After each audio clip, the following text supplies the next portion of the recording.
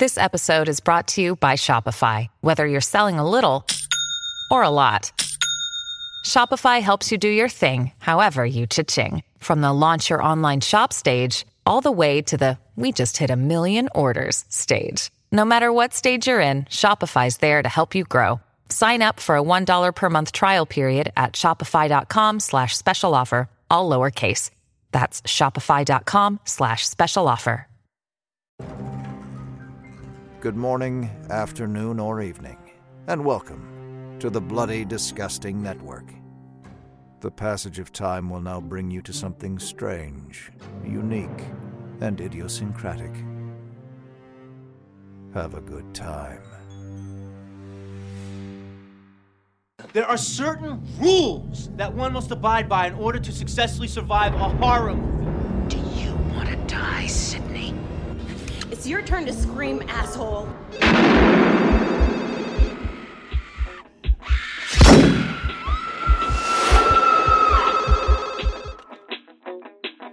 From the streets of Woodsboro. Back to the streets of Woodsboro. We are Halloweenies!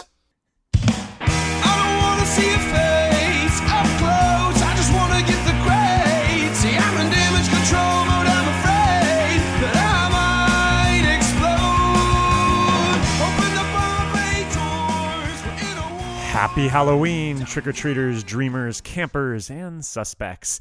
Welcome back to another episode of Halloweenies, presented by the Bloody Disgusting Podcast Network. I'm your host, Michael Myers-Rothman, and today we're speaking to a real host with the most. You guessed it, Joe Bob Briggs. A couple weeks ago, my fellow co-host, Mike Vanderbilt, and I hopped on the phone with the genre legend. We jibber-jabbered about, everything under the sun. The state of horror, the way everyone calls everything a masterpiece, the lack of context in any discussion online, the shit that drives us nuts on a day-to-day basis.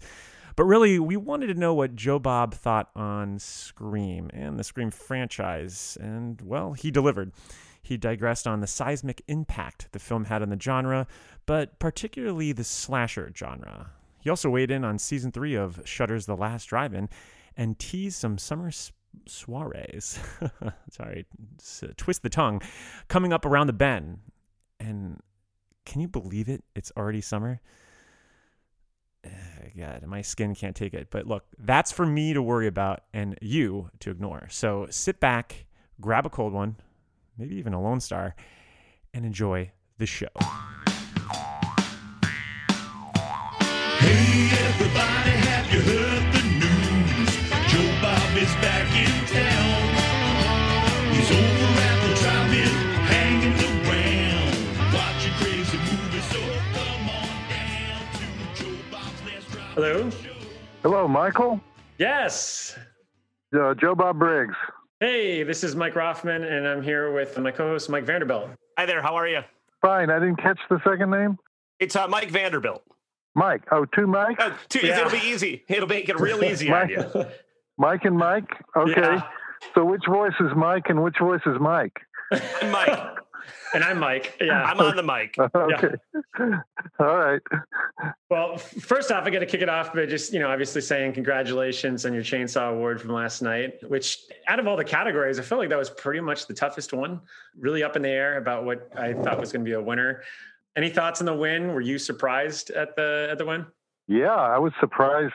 You know what I was most surprised by? It was actually a good award. Usually they give you a plastic statue. You usually get a little plastic statue, that's like worth about $2.99. And this was like a huge, fancy sculpture thing. It was very nice to win. Nonfiction sounds like something in a book contest. It does, but, yeah. But I guess it means I was up against the documentaries. Mm-hmm. And by the way, the award was to the show. It wasn't to me personally. It was to the whole show. So, yeah. So it was. So you guys will just round robin the award. It'll go from everybody's mantle for a couple months at a time. I think, you know what? I think it'll go straight to the set. It's that cool. We'll just leave it on the set. But I'm just happy that Fangoria is still with us, you know? Mm-hmm. Fangoria has had a rough 15 years or so. Yeah. I'm just happy that they're thriving and healthy. It's a hell of a way to kick off your third season too. I mean, it's kind of perfect timing. It's like the best advertising to align in one weekend. Terrific films on Friday night's episode. Two of my personal favorites. Mother's Day is Mother's Day is one of my all-timers. I love that film. Really? Are you one of these people that claims to know the plot of House by the Cemetery and what it all means? Absolutely not. Absolutely not. It was so great watching you kind of put the needles to Eli Roth and tell me what really happens here, because I felt the same way about Italian cinema. And by the way, I didn't want to push him too far, but did you notice he never really answered? Yes. I would say, hey, all right, Eli, what about this part where, she's mopping up the blood on the floor and she comes in and asks about coffee and they just have coffee. And he says, well, coffee is so important. And he just makes a joke. And so I was like, Eli, I want you to defend your movie. But coffee is that important in Italy. You know that. We all know that. That is true. That is true.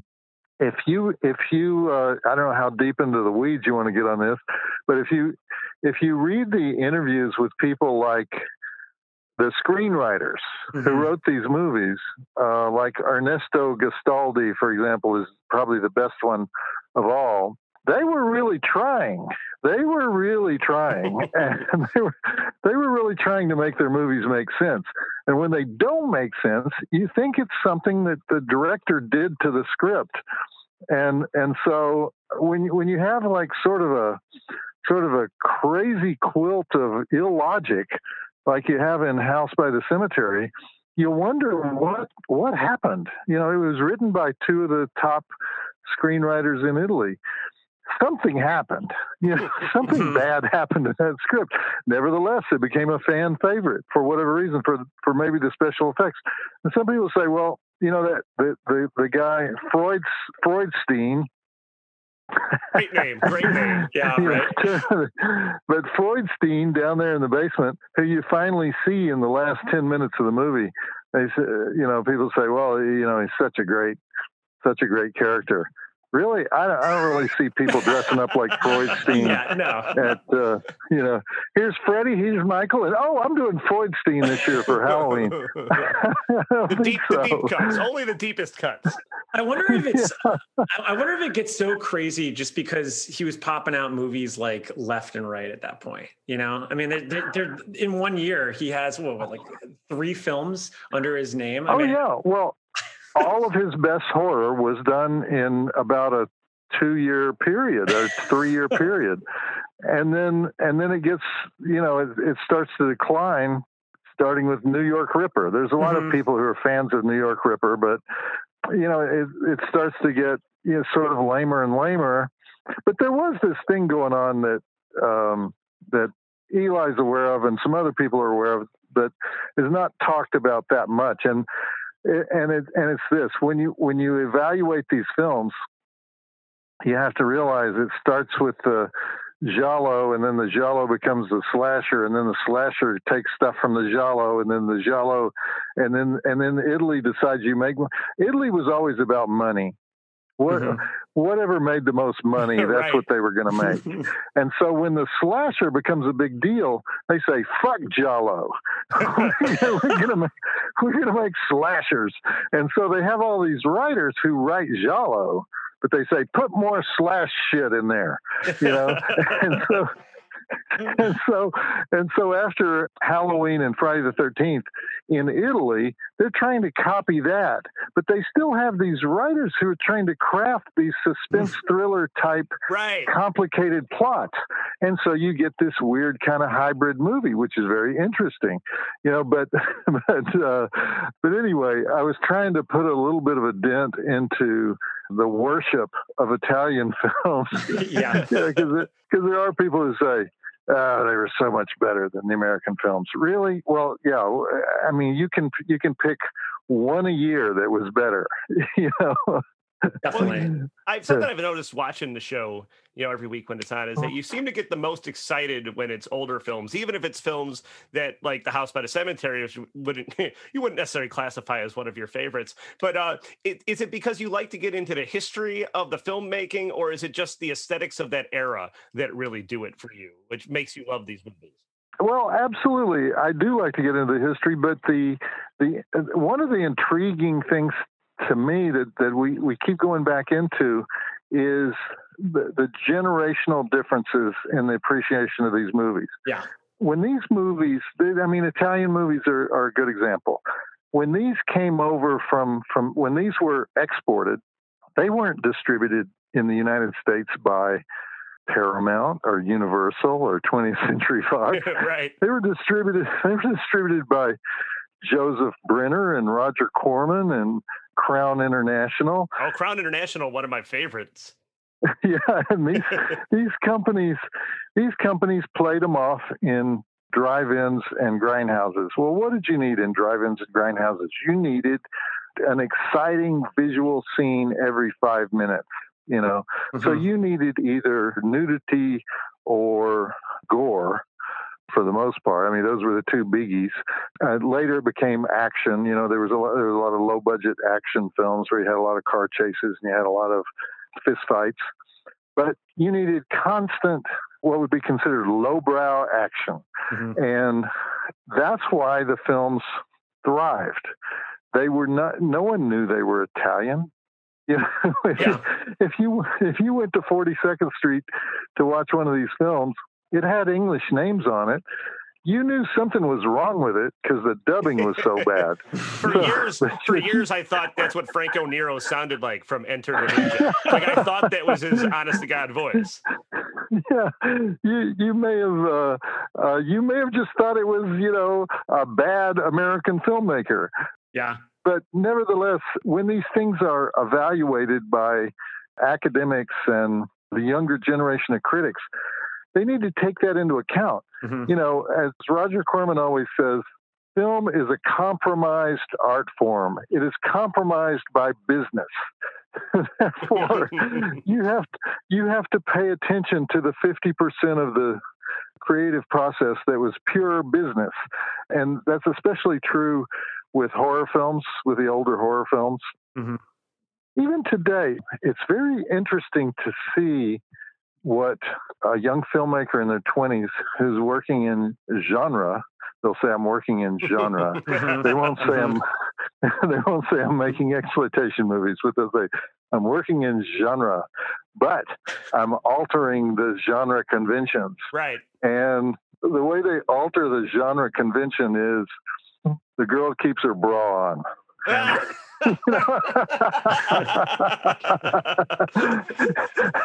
so my feeling is, well, see, that's because you don't have to compete in the grindhouse.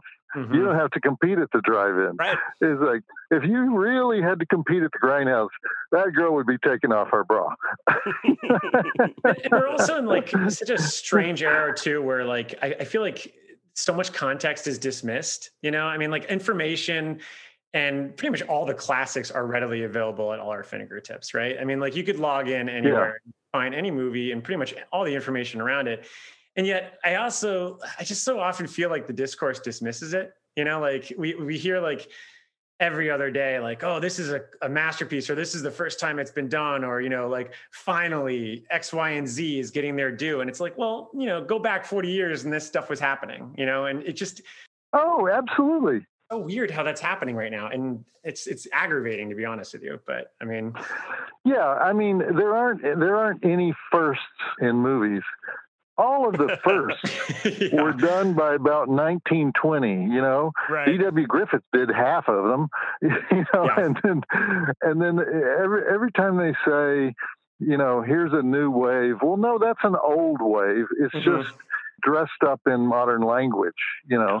There are always new things to do, but you can't go outside the conventions of the original cinema. Mm-hmm. You're always going to need to have a great story and a great technician.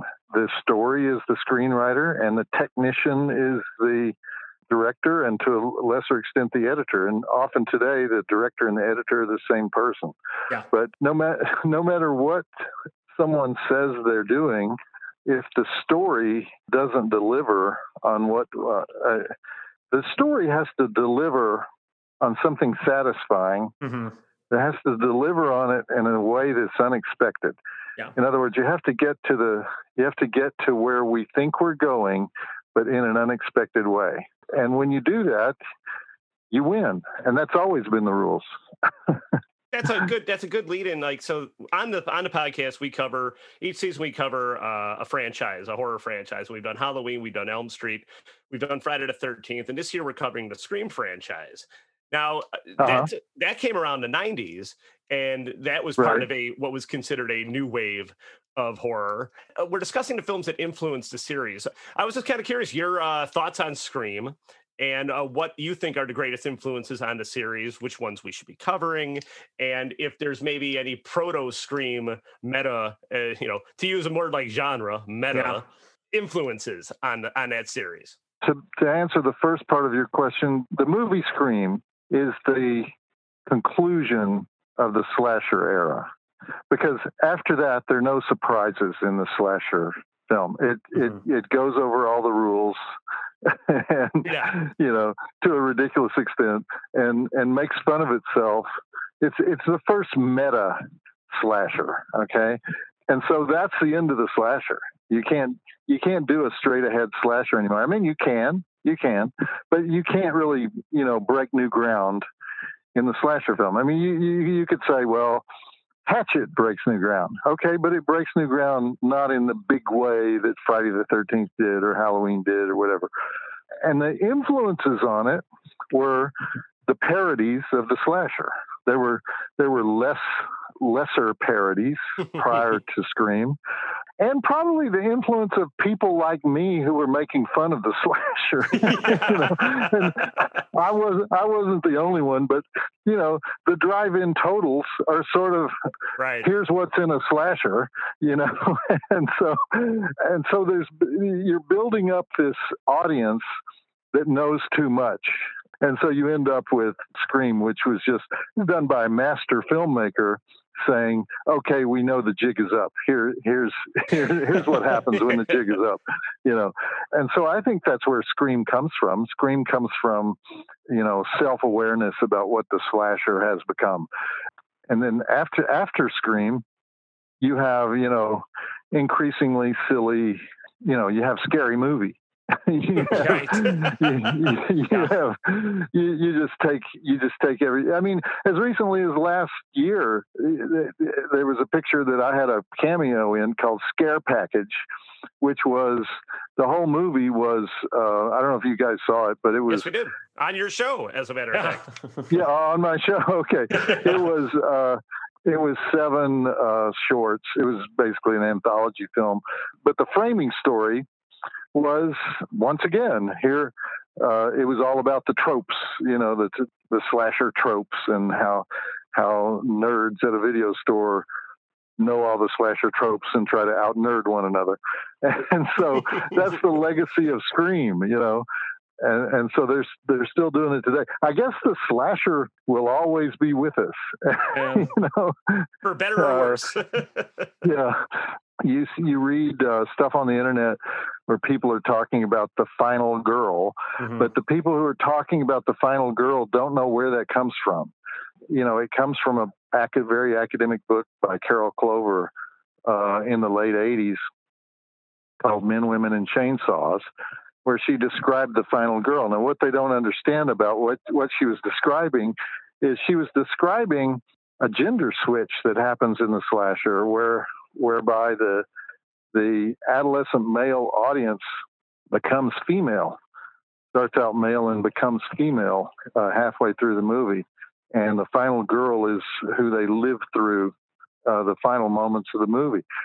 And so the final girl is treated today as this, either a symbol of feminism or a symbol of what's wrong with horror films, that they only have the final girl. They kill off all the other girls so that they'll have one final girl. But what she was describing was there is some cultural myth deep in our subconscious, that's transgender. But the killer is transgender and the final girl is transgender. Everyone is transgender. So it's actually the slasher is very progressive, progressive movie. It just started in it appeals to our subconscious, at a subconscious level. And so we don't recognize it, Right. And people who haven't really studied it or looked at it or don't know how movies work and at what level of our consciousness they work at, take that term, the final girl, and use it to pursue some political thing. But anyway, the Scream started all kinds of stuff, is what I guess I'm saying. Yeah. Yeah, and I mean, even just looking back now, in December 1996. I mean, did you feel that ripple effect when it came out, or did you feel like it was something that you didn't really get its influence until like a few years later? Because I mean, in hindsight, it kind of feels like Scream is almost like the grunge explosion in a way, where it started out from an earnest place of like, okay, well, we're going to take all our influences, we're going to make something like earnest with it. Mm-hmm. And then it became something that was over corporatized, where like it took horror into another blockbuster level that really kind of was unprecedented in a certain way. And in the same way that grunge became the sort of radio alternative that was a total juxtaposition of what the actual alternative movement of that time was, Well, you have to remember that the slasher had already petered out. When you're making Silent Night, Deadly Night 5 with Mickey Rooney. That's the best one, though. To be fair, that's the best sequel. It is. Okay. Well, I mean, if you look at pick a year like 1992 and count the number of sequels above the number 3. Yeah. It's like three and above, and see what was going on with the slasher era, and you'll see that there were no new ideas coming into that genre, or that subgenre. And so Scream is sort of Wes Craven saying, okay, it's over. Let's define, I was there at the beginning, and by God, I'm going to be there at the end. And so,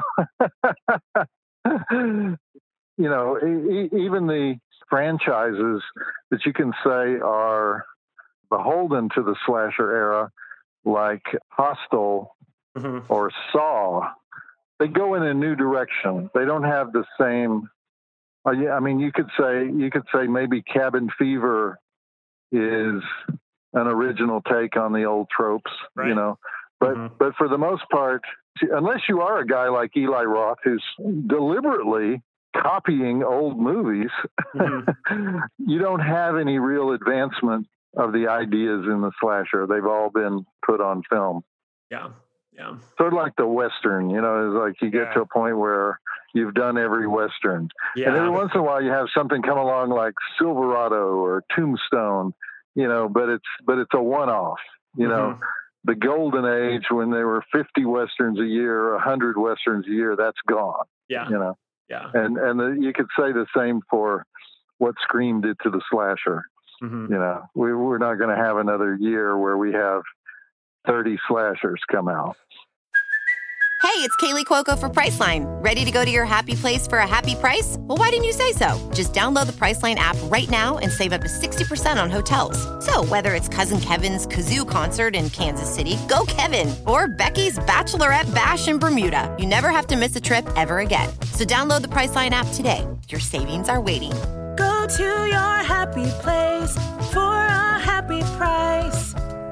Go to your happy price, Priceline. The good old days. What's a subgenre that you think is ripe for horror filmmakers right now? With the slasher all but dead. Like, is there anything that you think we should see more of, or you think we will be seeing more of? Despite the fact that we have more interest in horror than we've ever had in history, right? We're kind of in a decadent period because Horror finally won the Academy Award. Mm-hmm. Shape of Water. Okay. But it was a rubber suit creature movie. it was an homage to rubber suit creatures, and so it was acceptable because all the people who originally hated Creature from the Black Lagoon are dead, and so now it's a beloved subgenre from 1952 or whatever, it's like, it's like, yeah, okay, you can finally do that one, the Academy will vote for you if you do that one, but as far as new things, I think, I don't know if you noticed, but Eli Roth was a little bit hesitant to talk very much about Hostel, but I think Hostel created a new type of subgenre, and what he put in there was kind of politics. He put politics in there, and then we had Get Out, and there was more politics in there. And so, if there's any direction that we're moving, it's sort of that's the direction. But that's a dangerous direction because if you put the politics too close to the surface, then people hate it. Yeah. And so you got to be really, really good. It's like you said in that article about text versus subtext. Mm-hmm. Yeah. It's Jordan Peele did it really well, and then the remake of Black Christmas, they did it really badly. Oh yeah.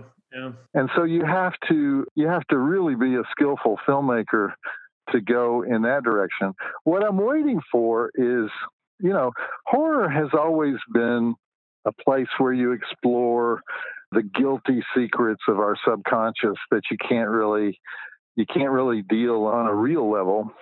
And so you put it in a horror film. Mm-hmm. And that's been true since, Frankenstein, Dracula, everything from the beginning.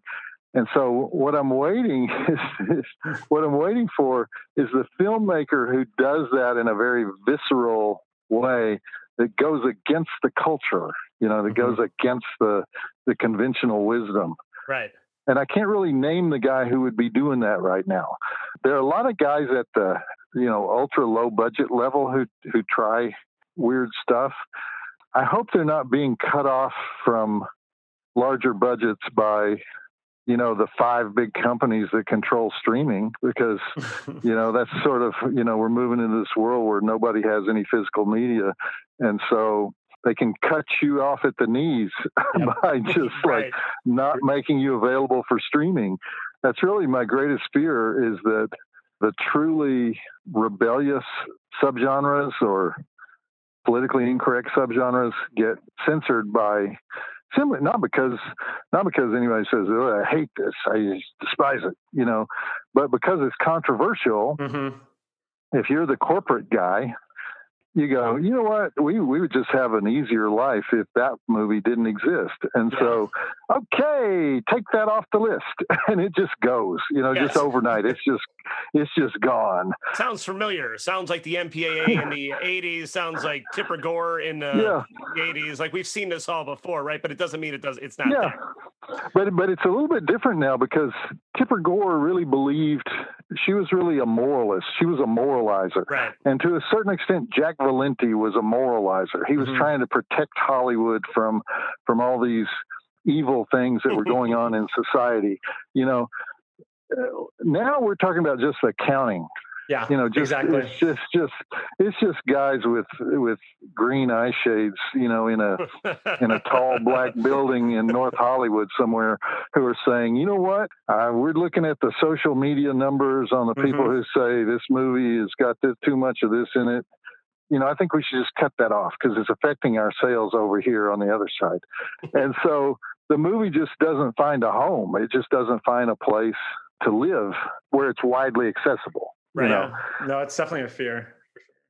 I mean, you can still go to the TerrorCon in Lawrence, Kansas, and sell individual DVDs at your table. So, but you just won't have a streaming contract. Yeah, and that's where all the action is these days. It's the new video store. Well, and it's like this false illusion that you're right. I mean, I don't think anyone's really contending with that yet, just because there's so much out there. Like everyone's like, oh, there's so much content. But at some point, it is going to be filtered down. And I mean, it already is happening. I mean, we're just not. I mean, just because it launches another streaming network next week or next month brings another one. Like, if you look closely, they are all being owned by the bigger corporations at this point, where it's literally just going to become cable network again, with even more of a shorter funneling stream, which is scary for sure. One thing I'm doing a film festival this summer. We'll see if I do a second year of it. We'll see how it goes. But it's called Mutant Fest, and it's devoted to the ultra low budget filmmaker who has to work outside the financial systems of New York, LA, London. That's at the Great Mahong Drive-In, right? That's at the Mahoning Drive-In, in Laheyton, Pennsylvania. Translation: middle of fucking nowhere. It's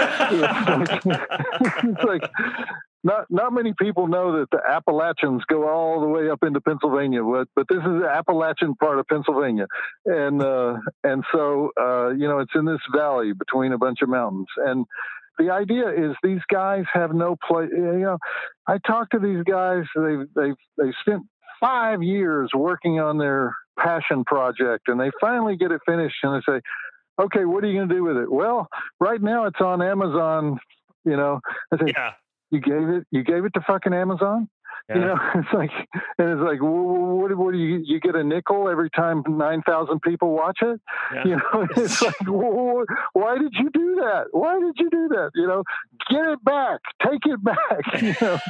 And so part of the purpose of this festival is to start developing networks whereby politically incorrect films or films that don't have the production values of the major films, we can figure out distribution systems that bypass. We're essentially going to try to create a digital grindhouse world. I love it. So that in the future, there will be a place for the outlaw rebel filmmaker. I love that. I love that. Of course. I mean, Mike, you're running your own drive-in too. I am running I am running a drive-in in a bar parking lot right now. That is 100% true. Yeah. Where's the drive-in? It's in a suburb of Chicago called Blue Island, Illinois. Okay. We put up a screen because I had worked with them. You've done work with the Music Box Theater. I did work with them I was part of the programming team for the Music Box of Horrors drive-in. And then we built one in the bar parking lot where I tend bar at. And we show movies every weekend, Friday, Saturday, and Sunday. Oh, great. And it was to survive during COVID because we couldn't have people in the bar, but we could have people order drinks in the bar and go drink in their car, which of course is 100% safe. Yeah, get them tanked up right before before the last reel. Yeah. So, as a matter of fact, Sven Gooley and I are going to do a show at the Music Box as soon as it's safe for old farts to come out. And awesome. so I can't wait for that. I did. The Music Box did that show. They did a drive-in show, and I did a video intro for it. I hate video intros.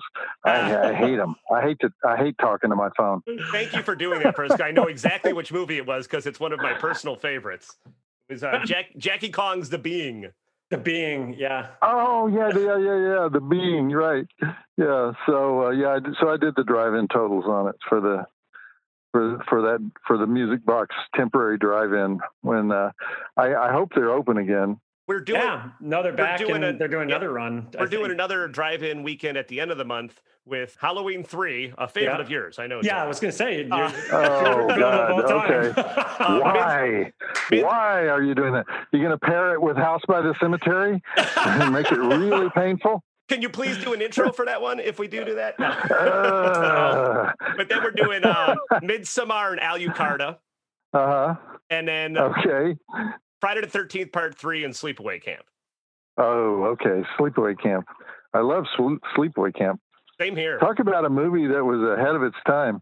Oh, indeed. Yeah. Nobody talks about the fact that we got all the guys. There's no female nudity in the film. But there's all these, tight butts and skinny dipping on the part of the male counselors. That's... Well, yeah. And something I always bring up about Angela is everybody who she kills absolutely deserves it. Oh, everybody 100%. gets what they deserve in that movie.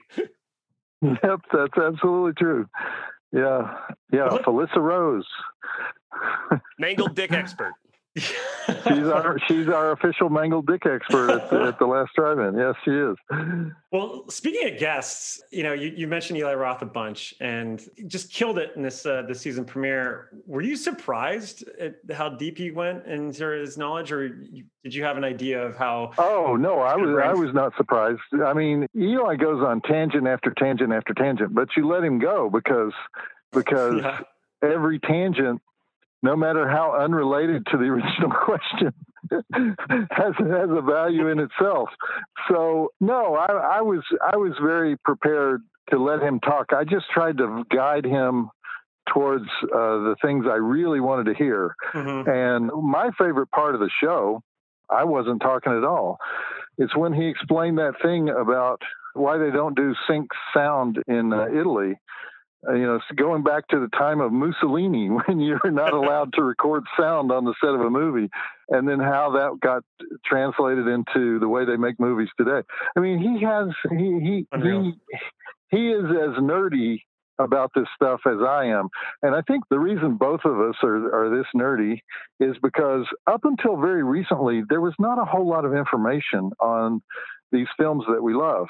And so you had to be a sort of, library rat and a detective in order to find out a lot of this stuff. I mean, we had, back when I was at TNT, we would sometimes show movies. All we had was the name of the director. We didn't know who he was or where he was from or where he was now. It would be some guy from Iran or something. We didn't know if he was back in Iran or if we could find him in LA or what. And so we relied a lot on just phone calls, mm-hmm. Somebody worked on the crew. Who is this guy? Where did this movie come from? Where was it filmed? Because sometimes they wouldn't tell you where it was filmed, Mm-hmm. And so we've come a long way. Now we're in the world of too much information and too much wrong information. Too much wrong information. If there's this thing of the plausible falsehood. So something about a movie that sounds sort of plausible but is totally untrue gets on the web and gets repeated 1,000 times because it's a cool fact. Yep. And so by being repeated 1,000 times, it becomes true. Oh yeah. Well, and that's kind of the same way with discourse too. I mean, like everything's a masterpiece, right? Like every week you hear about another movie that you might have thought was like, that was pretty good. No, it's a masterpiece, and everyone's going to say it, and then everyone retweets it. Then it becomes part of this like cultural lexicon where it's like, well, actually the discourse has changed around that. We mentioned Halloween 3, and that used to be like a kind of fringe movie. You're like, it's a sequel that doesn't have Michael Myers. Now it's like, it's a masterpiece. It's one of the best. I like the movie, but at the same time, like the point, like there's so many of those now. Like every film that you maybe even filmed in 2005 that you're like, that was forgettable. Now it's a masterpiece. Somebody wrote an op-ed. I can't tell you how many interviews I've done or interviews I've read or interviews I've watched where they say, it's Quentin Tarantino's favorite movie. Yeah, exactly. And you think they're bullshitting you, and then you find some reference somewhere where Quentin Tarantino actually said it was his favorite movie. But he's said at least 400 different movies are his favorite movie. Yeah. For the record, his favorite Friday the 13th movie is Part 5. Is the rumor that I've heard. Yeah. Really? Yeah. No joke. New beginning. Oh my Lord. Yeah. That's a shocking one. Yeah. I think we're running out of time, but we have one question. It actually has the links with Friday the 13th. Mike, you had a question that was set up on. I'm setting you up. I'm teeing you up for this one. So on our show last season, when we discussed the Friday the 13th films, we would compare each one to Martin Scorsese's The Irishman and decide which movie accomplishes its goals better. Almost all of them, right? Yeah, right. I think you just answered our question. Do you think any of the Friday the 13th films are better than The Irishman? Yes, I was not a fan of The Irishman. So yeah, but I mean, to tell you the truth, I get the Friday the 13th and Halloween numbers mixed up because I watched them when they came out, right. You know? and so you don't remember from one year to the next exactly who was in which one. But I seem to remember Friday the 13th 4 being the best one. I always call that one the quintessential Friday the 13th movie. Yeah, and then they set up 4. Correct me if I'm wrong, but they set up 4 for kind of a whole new way to go in 5, but they never went that way. Right, exactly right. Yeah. You remember? You got it. You got it. Yeah. Well, how about that? Star of a Martin Scorsese film has proven that the Friday the 13th is better than. I think that's the official closing of the bit. No, don't get me wrong. I'm a big Martin Scorsese fan.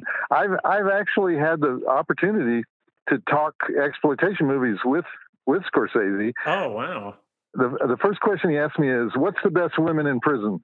and I said, I didn't know what the correct answer was, so I said, "Chained Heat."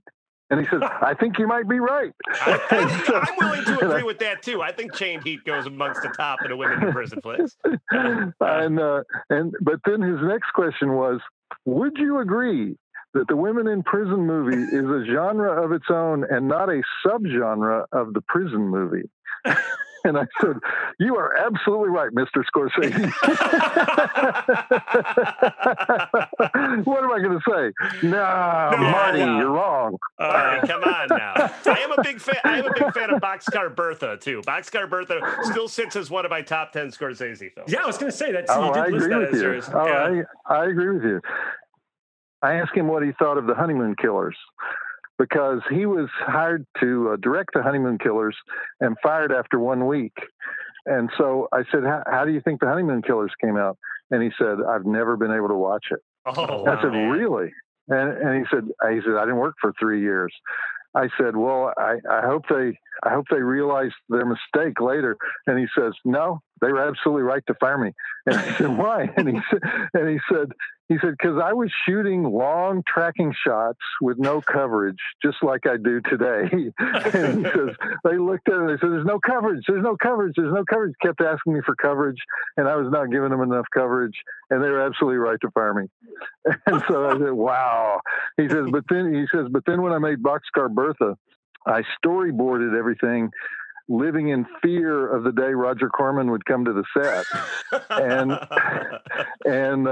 he finally did come to the set. We were in Arkansas. And he finally did come to the set, and he stayed about 2 hours, and he looked at the storyboards, and he says, "Very good, very good. That's fine." And he left. And he said, I was so relieved. Vindicated. Yeah. We need a new Roger Corman now more than ever. Oh yeah. Oh my God. You know, Roger has 3. Roger is 95, just turned 95, and has 3 movies in active development. This doesn't stop. God. But you're right that the role of the aggressive exploitation producer, it seems. Where did all those guys go? Where did they go? I don't know, because I say to myself, like, why can't we just have somebody say, "All right, I'll make this script for you. I'll give you this much money, but you have to shoot it in 5 days, and it'll have killer poster art, and that'll be it." And I want 3 naked girls in it, and I want 1 car chase. Yeah. You know, he would say. I mean, the drive-in totals come from my conversations with Roger Corman, and Roger Corman used to say, as far as above the waist female nudity goes, you need 3 girls, the lead, and then 2 other girls. The lead should be naked from the waist up in 2 scenes, one near the beginning of the film and one after the halfway point. The other 2 girls should be naked 1 time each. If you have these 4 scenes, the viewer will think that he has seen a lot more than he has actually seen. He's so savvy and has it down to a science. I love it. God. Well, I think that I am an advocate for more nudity in horror movies. Bring it back. Yeah. And I mean, Darcy's always on my case saying, you should have just as much male nudity. That's fine with me. That's absolutely fine with me. Yeah. I mean, it's just, I feel like we're still in that runoff of like the puritanical early aughts. Oh my God. It's just like, we're like, it's scandalous. Well, but it's not really from 1620 till now. Yeah, the puritanical. Yeah, that's true. That is true. Touche. They keep looking like it's going to get better, and then it just gets worse. It just keeps pivoting. Just keeps pivoting away. We go back to our roots, which is great. God bless America. Well, Joe Bob, thank you so much for talking to us. This has been just all right. Thank you, guys. I can't wait to watch the rest of the season. It truly was a pleasure. Okay.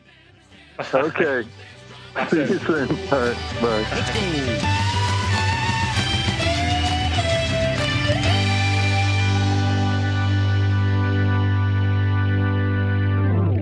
Well, that wraps up today. As you already know, Joe Bob is keeping us entertained every Friday night on Shudder with The Last Drive-In. Most of us Halloweenies live tweet during all those movies, so be sure to follow us for all added fun. Sensational fun. I think that's what Milo says on the cover of the VHS version of The Mask. Anyway, as for what's next, good question. As I said before, we're on the Bloody Disgusting Podcast Network, which is incredibly exciting for us because we're with lots of our pals. Trace and Joe of the Horror Queers, Megan Navarro, who was just on our 28 Days Later podcast episode on The Rental. She does her own podcast, Bloody Disgusting Podcast. So you'll definitely be seeing a lot of crossover episodes down the road. But coming up very soon is our deep dive on Scream 2, which is incredibly exciting because it's been since February that we've been walking around Woodsboro. But we're not going to be at Woodsboro this time. No.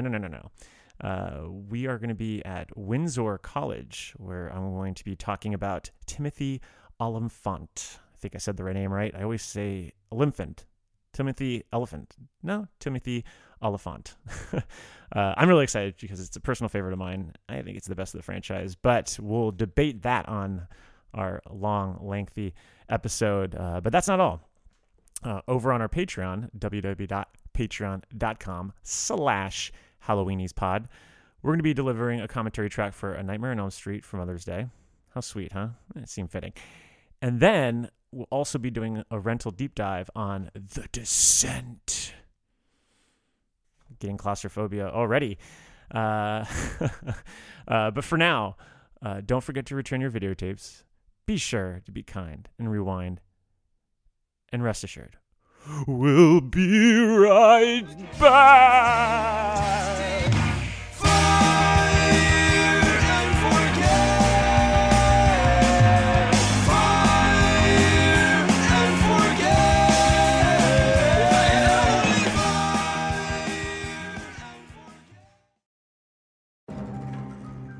This is the end of our show. For now. Tune in next week. If you like our programming, consider searching for other Bloody Disgusting podcasts, such as Creepy, Horror Queers, The Boo Crew, SCP Archives, Nightlight, Margaret's Garden, Nightmare on Film Street, and more.